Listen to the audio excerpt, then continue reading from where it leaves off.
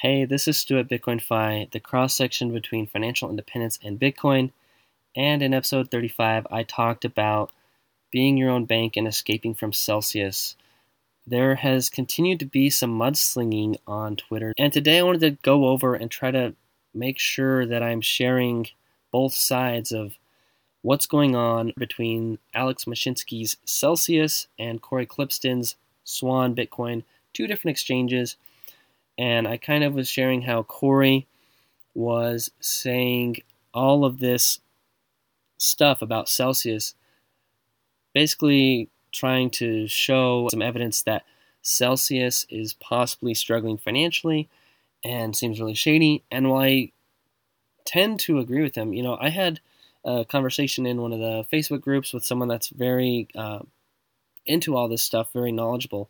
And he kind of listened to my last episode and he said, you seem very biased. And yes, I am biased. So I'm going to try to just explain my viewpoint a little bit.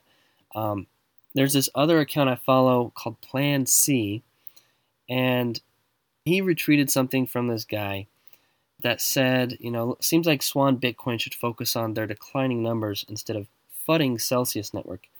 Now, FUD stands for fear, uncertainty, and doubt, and I could do a whole nother podcast on just FUD itself. But anyway, he's saying that Swan should focus on his declining numbers instead of FUDing Celsius Network, a much better and stronger company. And basically what it shows is it seems like Celsius is still showing up really strong in Google search, and Swan Bitcoin is like declining in Google search. Basically, he's saying like Corey Clipston is stirring up all this trouble with Celsius to scare people off of Celsius. And if you're on Celsius, you're going to be like, okay, well, where do I go? Do I go back to Coinbase? Well, Corey Clipston is saying this, so maybe I should try Swan, or where do I go? And I mean, it just seems like if you happen to believe Corey Clipston, then maybe you are thinking, well, I just need to go to Swan or something. So anyway, there's basically this chart that shows their search volume, and it doesn't look all that good for Swan Bitcoin. So kind of interesting seeing that. And then there is this whole other thing. And so Plan C also put out this statement. He's just a on-chain analyst, so he's looking at all this Bitcoin data. He's looking on the blockchain. He's looking at transactions, the size of the transactions buying and selling, where the limit orders are, derivatives, the macro, everything, correlation with the NASDAQ. He's looking at all this kind of incredible amount of data and trying to give you a guide on what he thinks the price will do in the short and long term, just kind of where things are going on a daily or weekly basis. So he puts out this thing saying, waiting for Corey Clipston to publicly retract his false statement about Invest Answers being on Celsius Network's payroll. Today, James clearly stated that is not true. So there's this guy named James. He runs Invest Answers, which is a YouTube channel. And, Corey was basically saying that Invest Answers must be on their payroll because of what they're saying about Celsius. And apparently that's not true. So Plan C continues saying, it must be a weird feeling inside consciously knowing you are disseminating made-up lies about a competing business just to promote your own business or investment. So Corey Clipston, Mike Alfred, and Max Kaiser are all Swan investors, and all three have been spreading this stuff about Celsius and how it's in trouble, right? But one is the founder of the company, and then the other two are these investors, and they're spreading all this negative information and kind of going back and forth. And really, what's the truth? I don't know. We don't have access to Celsius's financials. We don't have access to Swan Bitcoin's financials. I don't know.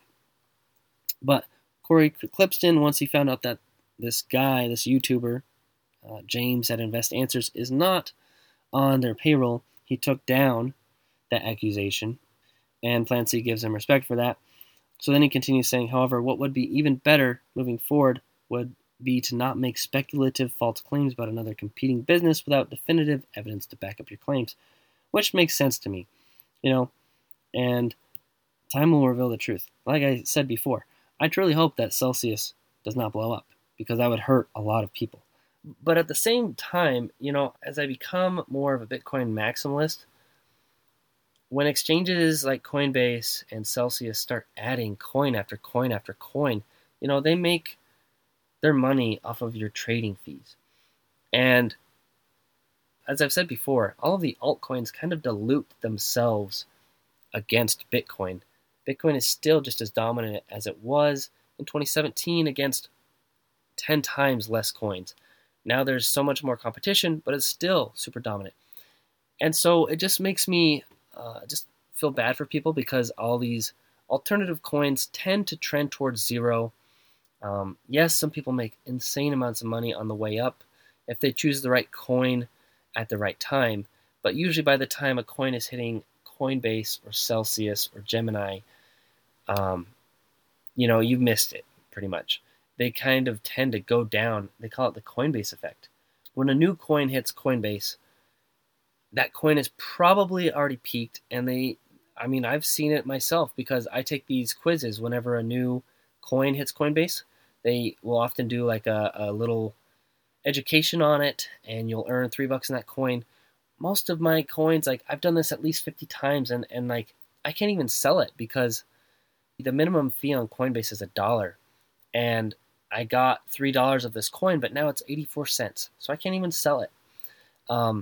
Most of the things I've learned about, the tokens that I've learned about through Coinbase Learn or Earn or whatever they call it, they've gone down from the $3. I definitely don't have $3 in almost all of the tokens that they have done. And then I just recently decided, well, I'm going to sell all of this $3 coins or $2 coins.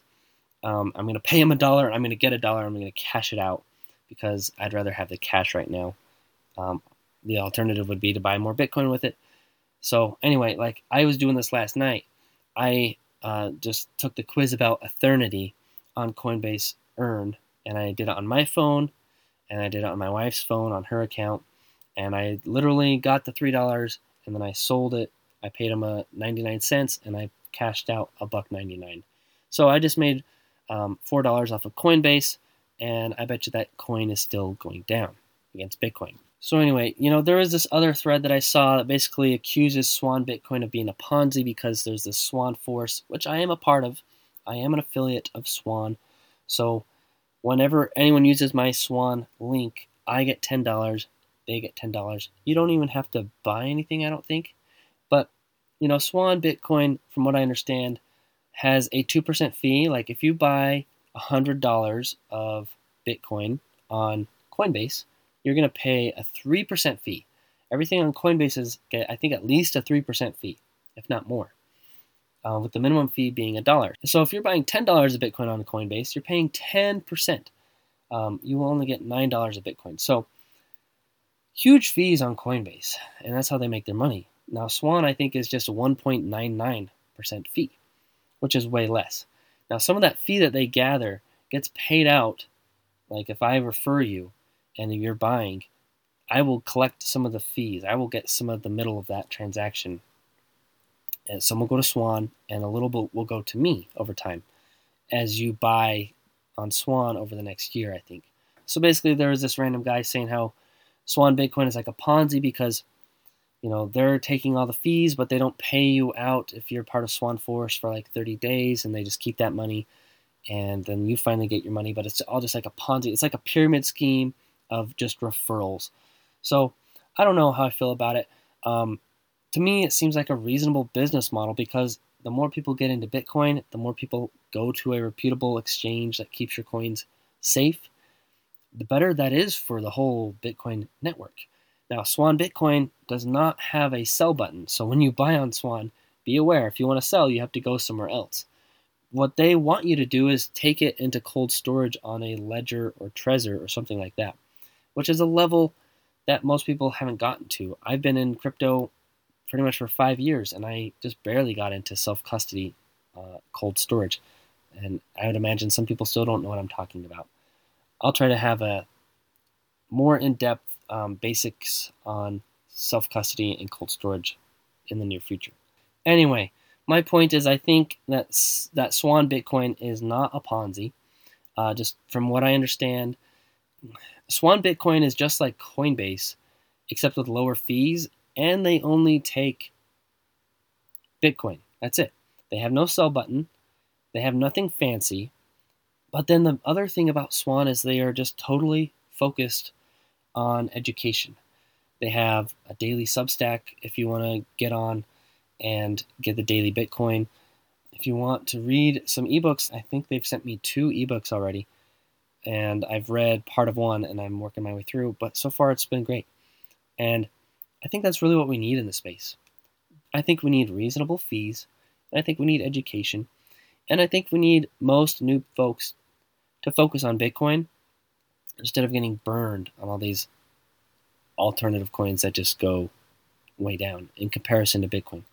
So I don't know. I respect the space that Swan takes in this whole ecosystem, and I do tend to side with them. I still have a tiny bit of stuff on Celsius, and so hopefully they don't go bust and I lose it, and hopefully they continue to operate normally. So that's what I hope. But I did just find all the drama on Twitter kind of interesting and wanted to talk through those ideas. Now, here's one other thought is you can get even cheaper fees than Swan Bitcoin. Like, where am I most likely to go? If I had to put where I would buy Bitcoin in order, I would probably buy on Strike because they have no fee and their spread is 0.03, I think. So it's extremely tiny fee. That's the best bang for your buck anywhere for Bitcoin. Strike. So they're my number one. My number two would probably be Swan, but limit orders on Coinbase Pro are pretty cheap. So that might be my second spot, and my third would be just Swan, and fourth would be like normal Coinbase or Celsius or Gemini. I guess the only other place I do buy currently is with Choice IRA. I've just been kind of stacking in my Roth IRA that I have set up with them. So, and they have a 1% fee on every transaction and then a 1% annual fee on the total value of the account. So, kind of a big fee.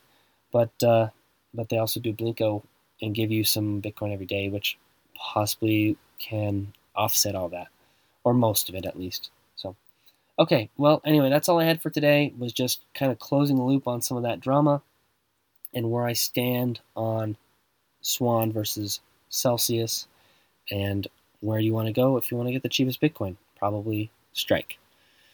All right, with that, remember, financial independence is doable, and I will be back with you soon.